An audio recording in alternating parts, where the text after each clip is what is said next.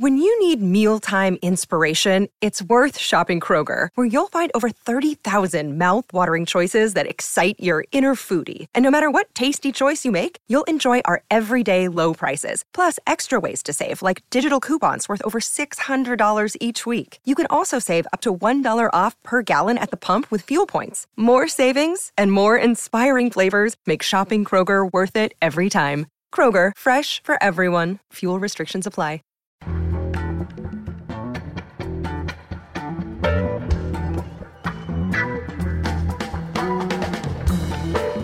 From The Nation magazine, this is Start Making Sense, political talk without the boring parts. Today, Katha Pollitt talks about France banning the burkini from the beach. French officials say the ban is a blow against the subjugation of Muslim women. Katha has a different view. Also, the state of the working class and the labor movement this Labor Day weekend. Harold Meyerson will comment. But first, Dr. Jill Stein is the Green Party candidate for president. She holds the current record for the most votes ever received by a woman candidate for president of the U.S. in the general election. She's a mother, an organizer, a physician, and she's a pioneering environmental health advocate. Jill Stein, welcome to the program. Great to be with you, John. Well, I should tell you, I voted Green in one presidential election. I think you probably know which one, 2000. In 2000, I didn't want to support a conservative Democrat, so I voted Green. You will remember that Bush officially carried Florida by 500 votes, while 100,000 people like me voted for the Green Party candidate, Ralph Nader. A lot of people, of course, blame the Green Party for Bush becoming president and taking us into a war in Iraq. I have a lot of friends who say Jill Stein has great ideas. Jill Stein is a wonderful person, but they don't want something like that to happen again this year. What do you say to those people? Well, one thing to say to them is that if Al Gore had been able to win his home state, then people wouldn't be, complaining about Florida. And if you wanted to silence the Greens because we are a voice of political opposition, you would have to have silenced every other progressive political party that also earned at least that margin of difference in Florida.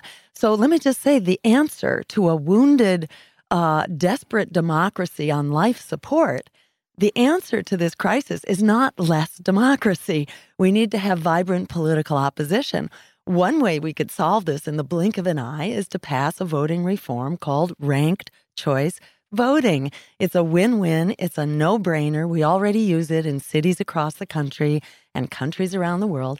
It lets you rank your choice for president. So that way we can actually bring our values to our vote, because how can you have a democracy if you're just voting for who you are just voting against, who you're most afraid of? Democracy needs an affirmative agenda. It needs a moral compass to guide it forward. Why not have the best of both worlds? Let's vote our values and let's create that small voting reform. We could even do it now on an emergency basis and ensure that a voter can go to the polls and rank their choices, knowing if your number one loses, your vote is automatically reassigned to your second choice. And I'll just say, the first time I ran for office in Massachusetts, running against Mitt Romney for governor back in 2002, we filed this bill with a progressive Democratic legislator to ensure that there would be no unintended consequences of your vote. The Democrats, who control that legislature enormously, will not let that bill out of committee. Even 16 years later, what does that tell you? They rely on fear to intimidate your vote because they are not on your side. That alone should be enough to lose them the power of your vote. We have to put our feet down and start building our power, because it's not getting better. It is a race to the bottom between the greater and the lesser evil. Certainly since Bush, Nader, Gore, it has continued. And with all the crisis of the war that Bush led us into, there are indicators, and Gore himself has said that he supported that policy, actually. It's not clear that he would have done something different. And furthermore, Obama had the opportunity to change direction with 2 Democratic houses of Congress, but he only plunged headlong. The surge into Afghanistan actually dug his heels in and tried not to get us out of Iraq. and was forced to do that because of a deadline imposed by George Bush by concluding the defense of U.S. forces who would then become liable for their crimes in Iraq. So he was forced to pull out. But in the meantime, we've got expanding war all over the place. It is a bipartisan disaster. We need to challenge that at all levels in order to take a new direction. The left has argued for decades in the United States about whether it's better to fight inside the Democratic Party or outside the Democratic Party. Bernie Sanders, his whole life, was outside the Democratic Party. This year, for the first time, he ran in the Democratic primaries, and he got 13 million votes, far more than any third party on the left outside the Democratic Party has ever gotten. Doesn't that show that progressives have much more success when they run inside the Democratic Party? But what was the impact of these 13 million votes? I think what we've learned is that you can't have a revolutionary campaign in a counter-revolutionary party. We saw how the Democratic Party, the DNC, the Democratic National Committee, the emails showed how they actually sabotaged Bernie Sanders' campaign, colluded with the Clinton campaign and with members of the corporate media in order to steeply tilt the playing field against Bernie Sanders. And this wasn't just something that happened to Bernie.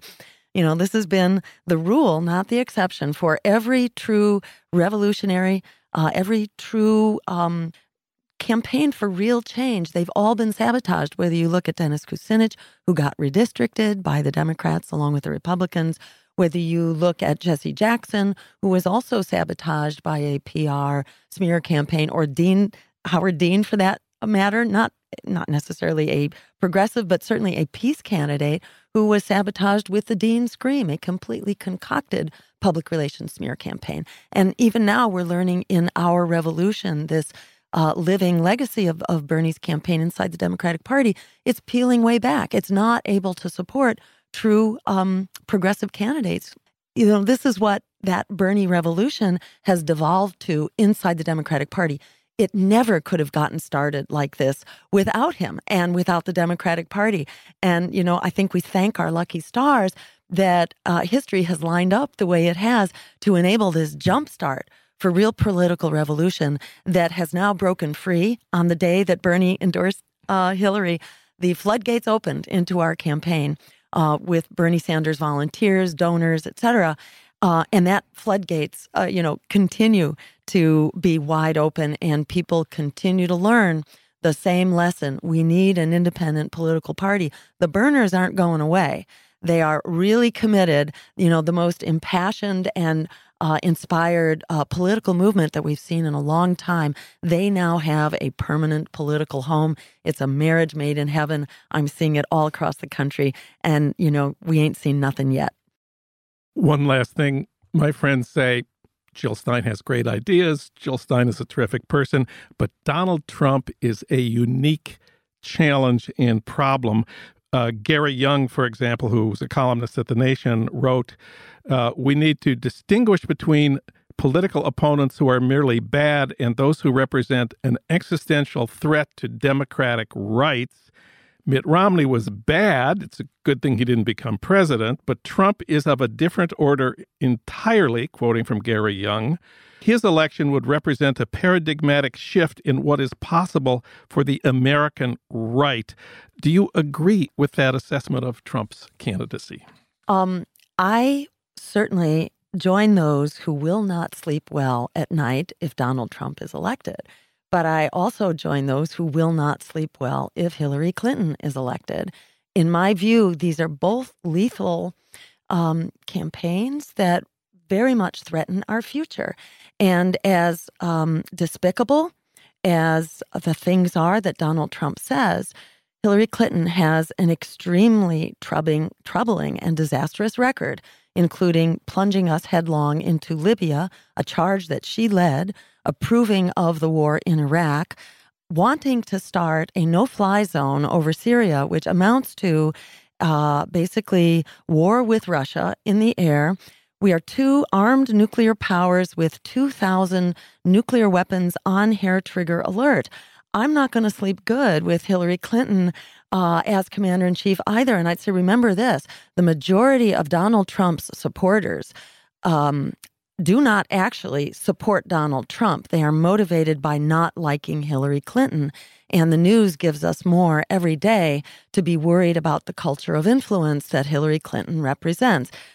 In the Clinton Foundation, as we've seen in her emails, et cetera, people are very worried about where we're going under Hillary Clinton. So, in my view, we are not limited to two choices here. And let's give all those reluctant Trump supporters something else to be for. We still have enough time in this election for some profound things to happen. Remember, there are 43 million young people and not so young people who are trapped in predatory student loan debt. If word gets out that they can actually come out and vote for the one candidate, and you're listening to her right now, who will actually cancel that debt like we did for the crooks on Wall Street, for a much smaller price tag, we can cancel the debt of young people, which creates basically the stimulus package of our dreams, liberates a generation that does not have a future.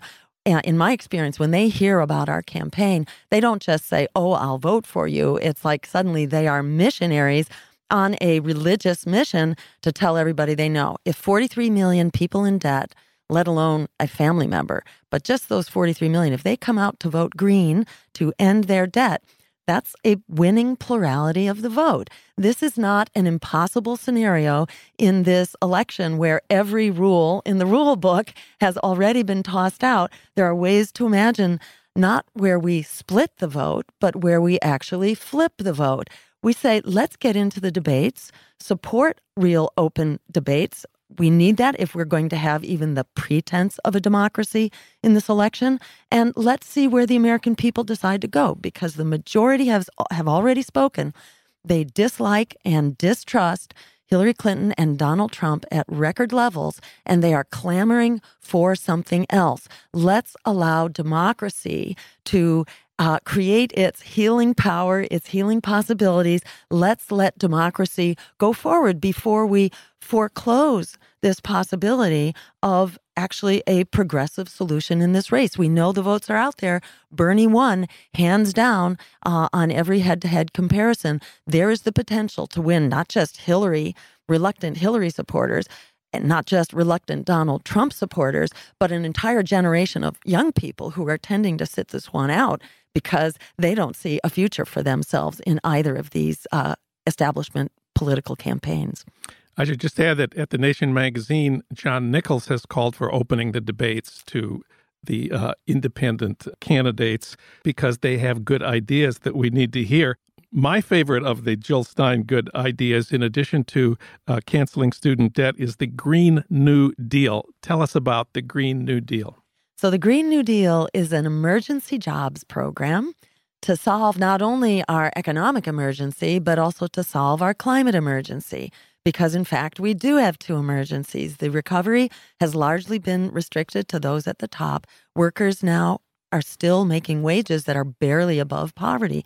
And the jobs that have come back are low-wage, part-time, insecure, temporary jobs. So most people are struggling economically, and we're never going to solve the climate crisis unless it is fundamentally a job solution as well.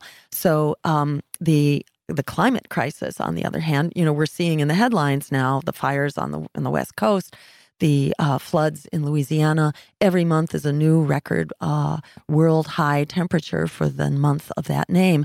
And the science is now telling us we could see 9 feet of sea level rise as soon as 2050, which will be a civilization-ending development. So we need to act now if we're going to prevent that. We've got two emergencies. The Green New Deal is one fell swoop to address both of them. Creates 20 million jobs. It's sort of a New Deal type solution, except that these are focused on an emergency transition to a green economy with 100% clean renewable energy by 2030, which is what the science tells us we need to do if we're actually going to fix this. But we can do that. We also call for a healthy food system, local, organic, sustainable food systems, which are good for us as well as good for the planet, good for the climate, good for farm workers. And we call for public transportation, renewably powered, that dovetails with recreational transportation so we can bike and walk safely to transit hubs. This is essentially the stimulus package of our dreams. It will achieve not only 100% renewables by 2030, we also call for an immediate ban on all new fossil fuel infrastructure and development. It'll revive the economy, it'll turn the tide on climate change, and it makes the wars for oil obsolete, which is part of how we pay for this. It enables us to cut this bloated, dangerous military budget, which is eating up more than half of our discretionary budget, about half of our income tax dollars, are paying for these wars, which have only created failed states, mass refugee migrations, and worse terrorist threats. So we need daylight shined on this discussion. That's another reason why I need to be in the debate. I'll be the only one telling the truth about the war. But the Green New Deal enables us to offload this dangerous military budget. We don't need 1,000 bases in 100 countries around the world, basically patrolling our fossil fuel access to other people's energy and the routes of transportation. Instead, we've got that energy here at home. So we can put our military dollars into true security here at home. And the other way we pay for the Green New Deal is that we get so much healthier on fully powered clean renewable energy. We get so much healthier so quickly that the savings in healthcare alone is enough to pay for the green energy transition. That means less asthma, less cancers, heart attacks, and strokes. And with the healthy food component of this, it means less of that diabetes and obesity epidemics that we're also paying for with health, with survival, with our tax dollars as well for the inordinate cost. $3 trillion a year we are paying for not health care, but basically sick care in a sick care system that's trying to compensate for how this predatory food system, this predatory energy system, and this chaos of a transportation system, which is passive, all make us sick and contribute the boatload of the cost. The vast majority of these $3 trillion are spent on diseases that are absolutely avoidable if we were doing the right thing up front. So the Green New Deal is a win-win-win all around, including that it pays for itself. One last question, the experience question. A lot of my friends say Jill Stein has great ideas, but she has no experience as an elected official. Hillary has a lifetime of experience, and therefore she's more able to deal with all the problems of what politics is, the art of the possible. What do you say about the experience question? Well, it's true. I definitely do not have experience of taking money from the predatory banks, from the fossil fuel giants, from the war profiteers, from the insurance companies.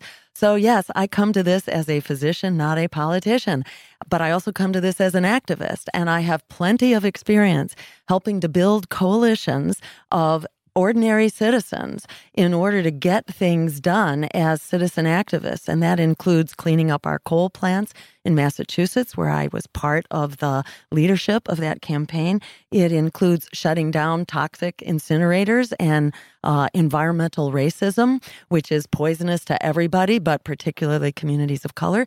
I had a lot of experience passing campaign finance reform in Massachusetts, which we passed as a voter referendum. And guess who repealed it? The guys with all that experience in our legislature. We, the voters, passed it as a referendum, and those experienced politicians took away campaign finance reform and public funding. And mind you, this was the Democratic legislature, or 85% Democratic, which said to me in no uncertain terms that change will not come not only from the predators in politics, but it will not come from the Democratic Party. I've actually served approximately 5 years on my town meeting in Lexington, but I have served much longer watchdogging our democracy, watchdogging Congress, watchdogging my legislature in Massachusetts so that we, the people, actually get a word in edgewise.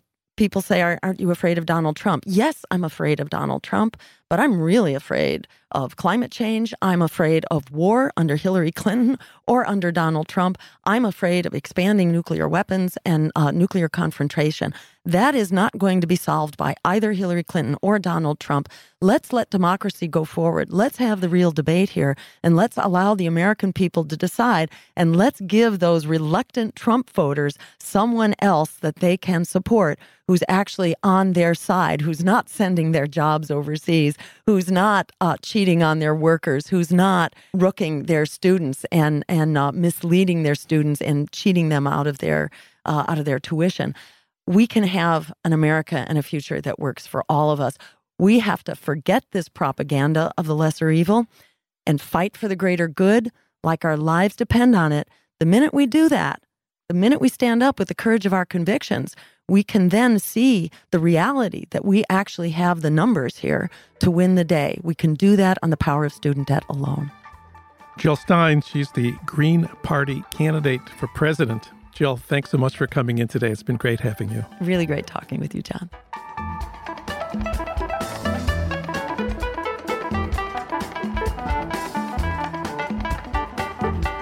Now it's time for Burkini Radio. For that, we turn to Katha Pollitt, poet, essayist, and award-winning columnist for The Nation magazine. Her most recent book is Pro: Reclaiming Abortion Rights. It's out now in paperback. We reached her today in Connecticut. Hi, Katha. Hi, John. I feel like I should be wearing a bathing suit. Well, several cities in France along the Riviera have banned the burkini, and then a French court said they couldn't do it, but now it's become a political issue there. It's going to be a political issue in France for the coming season. The burkini is a form of swimwear for Muslim women who follow the Koran's injunction to cover and be modest in dress. It's a long-sleeve tunic with pants and a hood. It's 100% polyester. It's lightweight and quick-drying. It provides UV protection. The burkini leaves only the face, hands, and feet visible.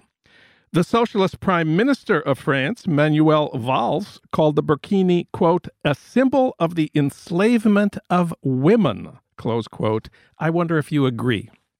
No, I don't agree. I think there are a lot of things that are symbolic of the enslavement of women, if you wanted to go that route. But I think what France is doing is both, at this point, disingenuous, ineffective, and cruel.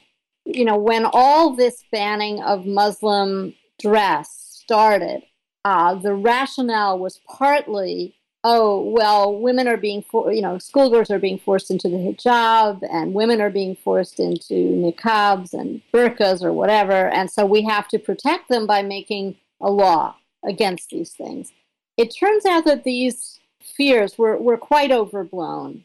Not to say that it never happens, but it's not the main reason why Muslim women want to wear religious dress. They want to wear religious dress because they're religious.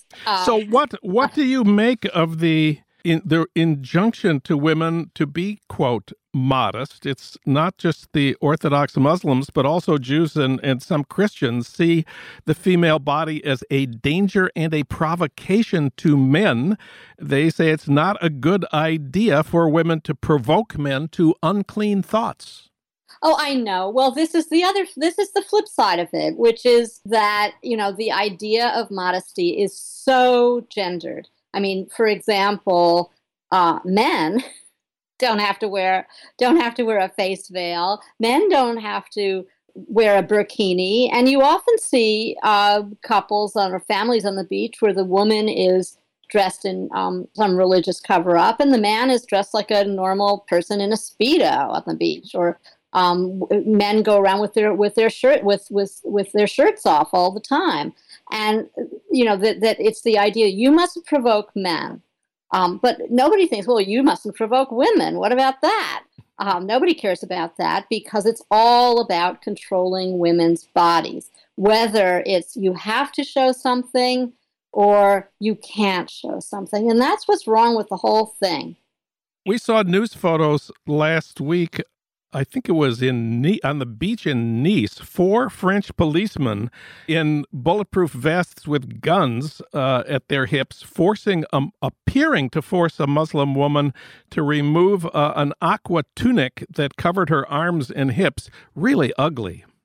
Oh, I thought that was so shocking. And I do think that that is one of the reasons why this issue turned around a little bit in France, because it just went totally viral, that photograph. And what you saw was this rather rotund, middle-aged looking woman who was taking a nap on the beach, and she's forced to remove this very ordinary garment, not a burkini, not a religious garment. And she's forced at gunpoint to take off her clothes. I mean, this is really crazy, especially when you consider that, if you go back a couple of decades, the police would have been there forcing people to put more clothes on. But it was so cruel, so heartless, so humiliating. And I just don't understand what the French think they are going to accomplish by this. I mean, they do have a problem. They have a problem with segregation.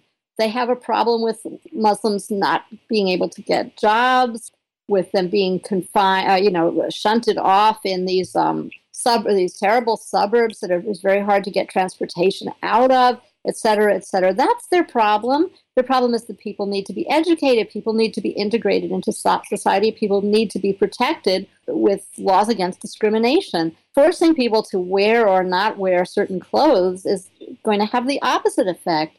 Many French people would also say they have another problem, a problem of terrorism. Well, yes, there is that. And I think it's probably not an accident that these bans really took off on the Riviera after there were 2, terrible acts of terrorism earlier this summer. When that truck driver ran amok and killed 84 people and injured a whole lot more. And then when a priest was killed in the north of France. But I just don't see how fetishizing a religious garment is going to have any positive effect of any kind. And it's certainly not going to stop terrorism.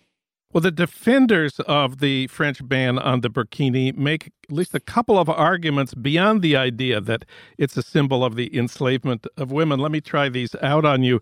The first is what we could call the when in Rome argument.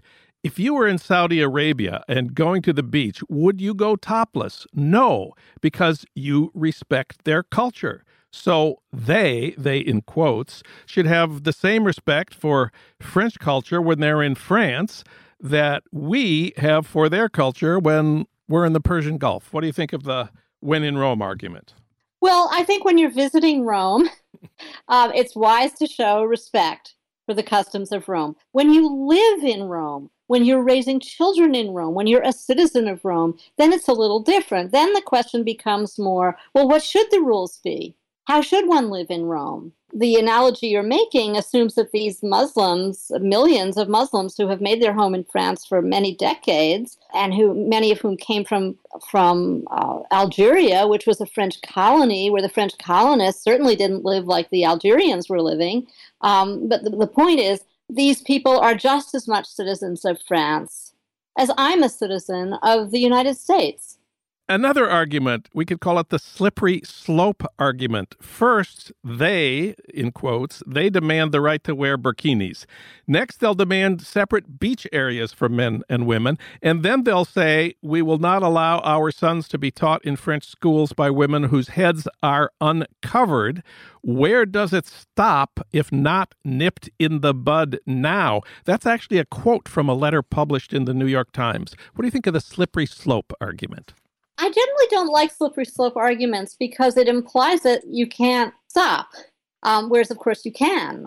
For example, abortion is permitted up to a certain time and not thereafter. You're allowed to put your sick cat to sleep, but you're not allowed to torture it to death. I mean, So in this case, I would say that to say that somebody can wear what they want on the beach is a permission. It is not the same as saying you can't go to this part of the beach if you're a man, or you can't go to this part of the beach if you're a woman. It's not the same as saying you have to wear a hijab if you want to teach my son in a public school. Or these are all very different things, and I think it is a liberal secular and humane thing that gives everybody freedom to say you can wear what you want on the beach. Somebody wearing a burkini does not take away my right to wear my my little one piece or a bikini, should I choose to do that, which I'm not going to do. Okay.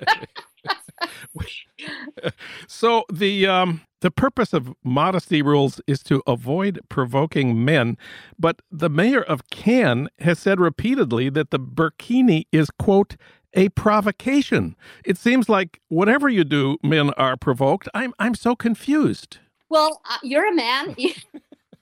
You'll have to take this up with yourself. But no, it's completely true. It's all controlling women's dress is all about men. And I think men really need to think a little harder about why they are so obsessed with what women are wearing. Well, the burkini ban is, although it's been voided by a high court in France, it's going to be defended by the conservative candidate for Prime Minister Sarkozy in the coming elections.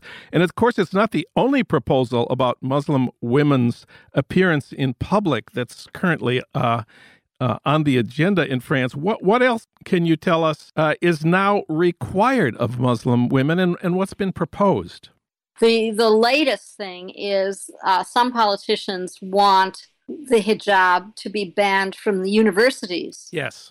Up till now, it's been banned from public schools. And this here again it's saying, well, if you want to wear a headscarf, you can't get a higher education. So is the idea to create this class of religious women who will be less educated, less able to get a job, more forced into an immigrant community with fewer ways to expand their world and to be independent, because that's what it's really all about. All this stuff about women, it's really all about how independent can a woman be. Well, a woman who can't get a job and a woman who doesn't have any education, the chances of her being an independent person are much less than if she has access to those social benefits. It's not just about what you wear. It's the consequences for Muslim women of these bans on religious dress. If you wear a hijab, just the headscarf, you cannot get a government job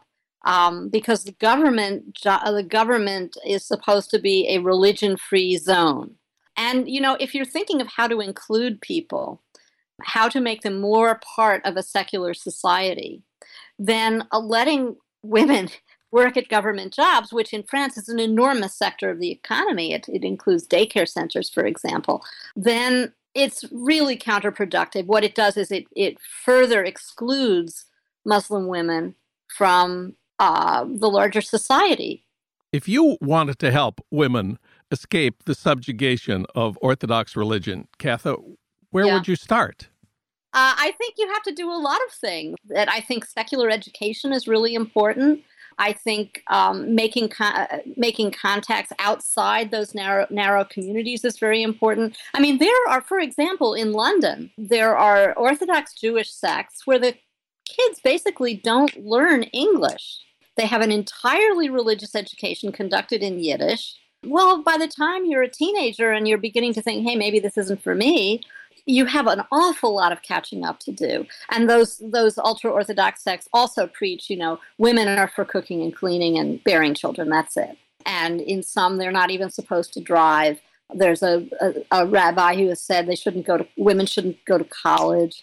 So it isn't just Islam. Here's another really good example is the Amish in America were given by the Supreme Court the right to pull their kids out of school after the 8th grade, which they wanted to do because the more education you get, the less likely you are to want to be an Amish farmer for your entire life. The more likely you are to ask questions, and the more opportunity you have to do other things. So I think that was a very misguided ruling. I think that parents should not be able to close off their children from the larger world in that way. In the United States, we seem to be more and more interpreting religious freedom to mean the freedom to override the normal rules of society. And I think that's really a mistake. One closing thought. While France continues to debate banning the burkini and the headscarf and other forms of religious clothing for women. Other countries have taken a different route. In Canada, instead of banning the headscarf, the Royal Canadian Mounted Police, famed for their red serge tunics and their broad-brimmed felt hats, announced this summer that female officers will be allowed to wear the hijab, the headscarf. The Mounties have allowed Sikhs to wear the turban of their faith since 1990. Why can't we all be like the Mounties? Yeah, in the immortal words of Rodney King, why can't we all just get along? I mean, who is harmed if a Mountie wears a hijab or a turban? Really? Nobody. And you see, it's like Orthodox Jewish men wear a yarmulke. Who is harmed by that? Nobody. Katha Pollitt, her new column in The Nation is about the battle over the burkini. Thank you, Katha. Thanks so much for having me on.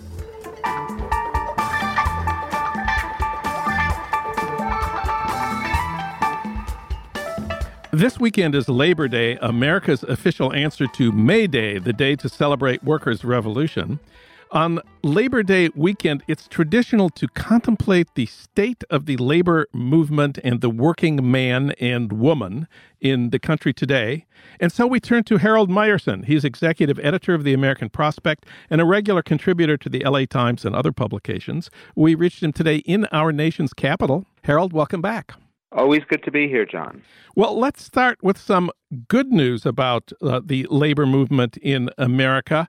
California is a place where the Democrats control the state government, and California has had some very good news for labor. As we tape today, we've just heard the news that the California legislature passed the farm workers' overtime bill, which was a huge struggle. Tell us about that.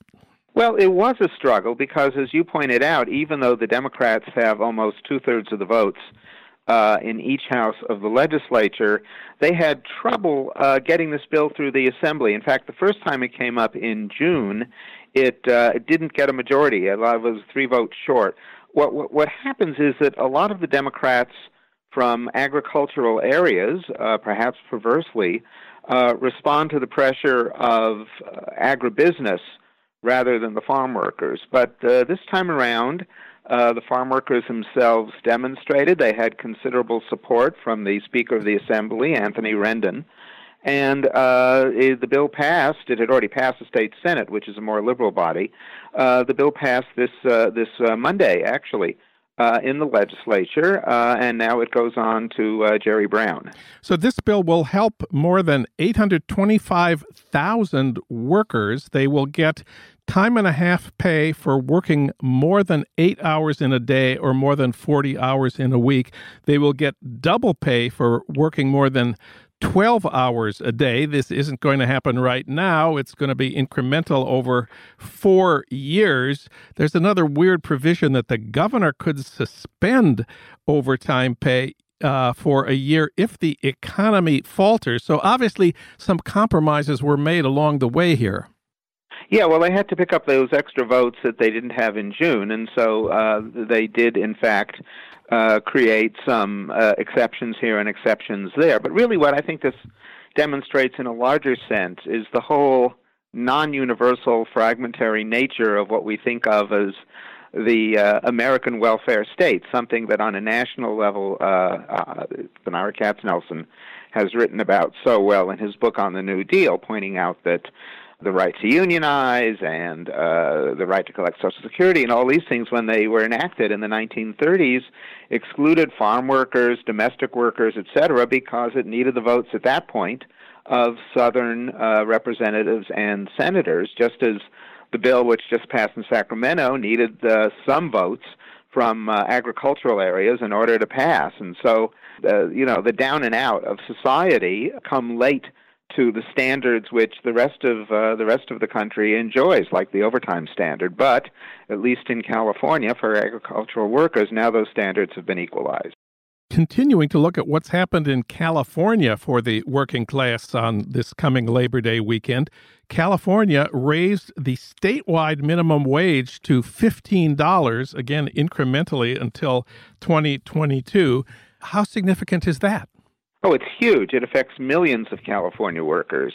California, particularly Southern California, is an economy that really the middle has fallen out of that economy, not the bottom. When aerospace really downsized at the end of the Cold War, many of the middle-income jobs in California just evaporated along with it.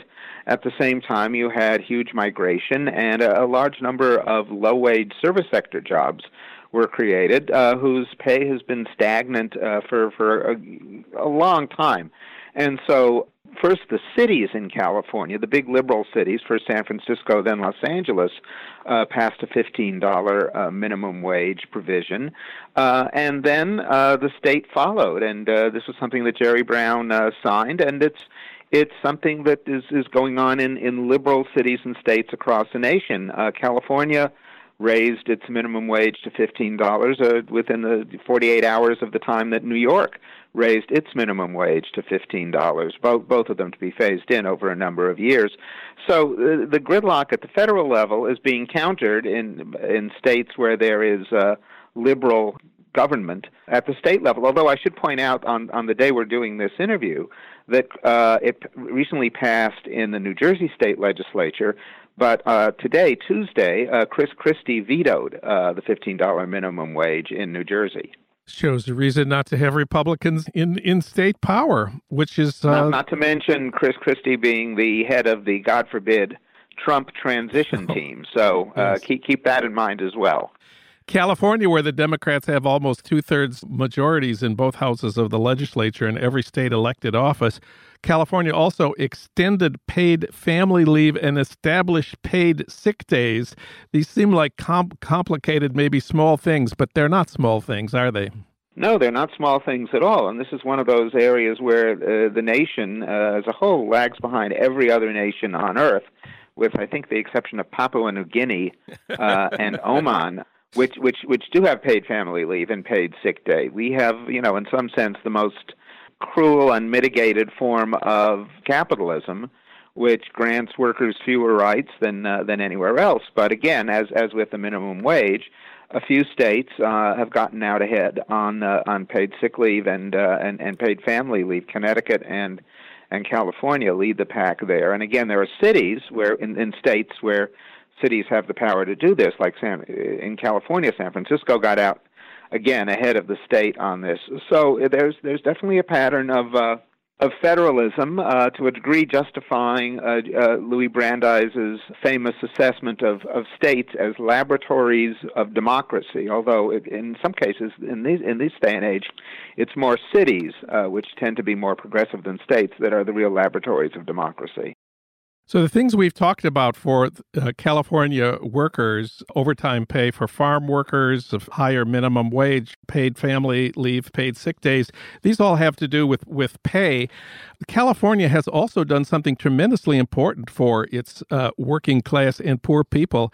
It's gone farther than almost any state in the adoption of Obamacare and in the expansion of Medi-Cal for poor people.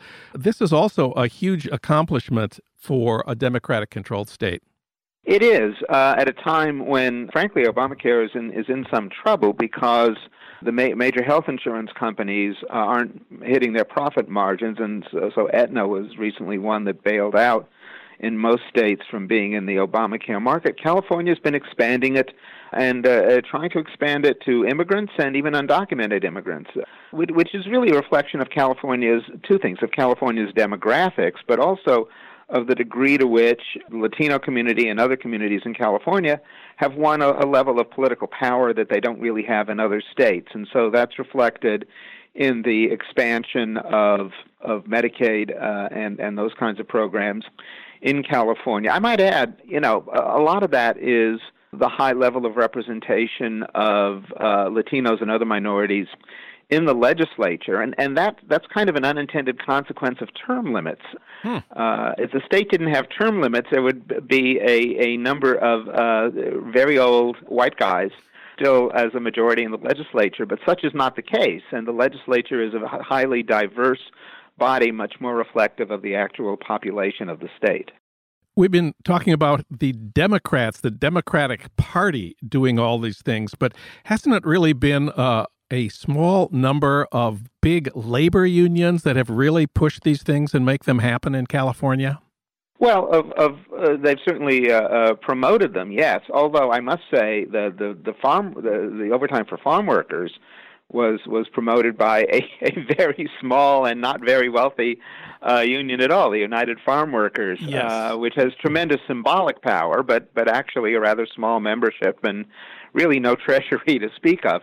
But certainly a lot of the Fight for 15 has been backed by California's largest union, the Service Employees International Union, which has about 2 million members nationally, but 700,000 of them are in California. So it is the 800-pound, 700,000-member gorilla of California politics, and it has been the real push behind the Fight for 15 all over the country, and they should get tremendous credit for that, particularly since this has not been a campaign that has engendered any new members, but it has managed to raise the standards for low-wage workers in really all over the country, because while there are lots of states that haven't raised the wage to $15, some have raised it to 10, some have raised it to 11, and you have employers like Walmart, which raised their wage to, I think, $10 an hour. So it's had really a tremendous effect for workers all across the country, even though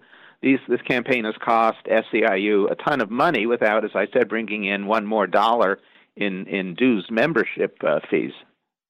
So California is important not only as a laboratory for democracy, but just because it has such a huge population and such a huge economy. We are told now California has gone from being the 8th largest economy in the world to the 6th largest economy in the world. A lot of California chauvinism out here about that. So this is helping truly millions of people. But maybe there's good news for the working class outside of California, elsewhere in the United States on this Labor Day weekend? Well, there are certainly states that have done progressive things. As I mentioned, New York raised its minimum wage to $15. Yes. At the national level, anything that has to go through Congress hasn't moved at all since the Republicans took Congress in 2011. But the Obama administration has gotten really a lot of progress for workers out of both Labor Department rulings and National Labor Relations Board rulings recently. Just in the last week, in a really landmark decision, the National Labor Relations Board overturned a previous ruling that the Bush National Labor Relations Board had instituted in 2004. And what happened this past week was that the National Labor Relations Board said that graduate students at private universities who are employed as teaching assistants or research assistants can, in fact, unionize. This was a case brought by the grad students at Columbia University, my alma mater, and the court said that, if it works like a duck, it's probably a worker, like any other duck. And they said that these folks can unionize. But the AFL-CIO estimated that there are probably 100,000 TAs and RAs around the country who could therefore join unions. And there's a slew of unions that have been trying to organize graduate students. Oddly enough, in the Northeast around Columbia, the most active union has been the United Auto Workers, which has a tradition of representing some university employees in that part of the country. But it was really a signal victory for an important part of sort of the intellectual working class. Last thing we should contemplate here as Labor Day weekend approaches is the dark side of the American working class, and that, of course, is membership in unions. Right. Well, it's we don't have the figures yet for the last year, but over the last half century, it's fallen from about a third of the workforce to about 11% of the workforce, and in the private sector, it's fallen from over 40% of the workforce to under 7%. And so that's a huge problem. And the Economic Policy Institute has just come out with a study today, Tuesday, showing that the effect of the declining rate of unionization over this time period has been to reduce the average wage of working class men by over $2,000 over the last several decades. So it's one of the major contributory factors to the evisceration and the steady erosion of the American middle class. Harold Meyerson in Washington. Happy Labor Day, Harold. Happy Labor Day to you, John. Start Making Sense, the Nation podcast, is co-produced by the LA Review of Books. Our senior producer at Start Making Sense is Alan Minsky. Our executive producer is Frank Reynolds. Our recording engineer is Ernesto Orellano. Our engagement editor is Annie Shields. Katrina vanden Heuvel is editor and publisher of The Nation. Our theme music is from Barcelona Afrobeat, licensed by Creative Commons. Find out more about Start Making Sense at thenation.com and subscribe to Start Making Sense wherever you get your podcasts, at Stitcher, SoundCloud, or iTunes. I'm John Wiener. Thanks for listening.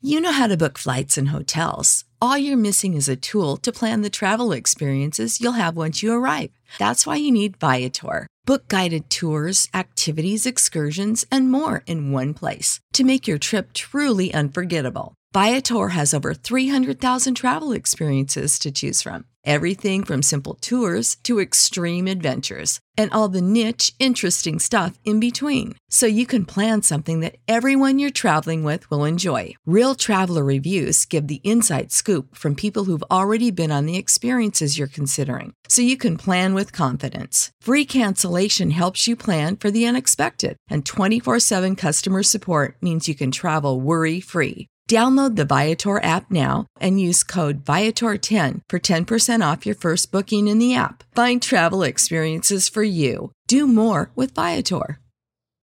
Without the ones like you, who work tirelessly to keep things running, everything would suddenly stop.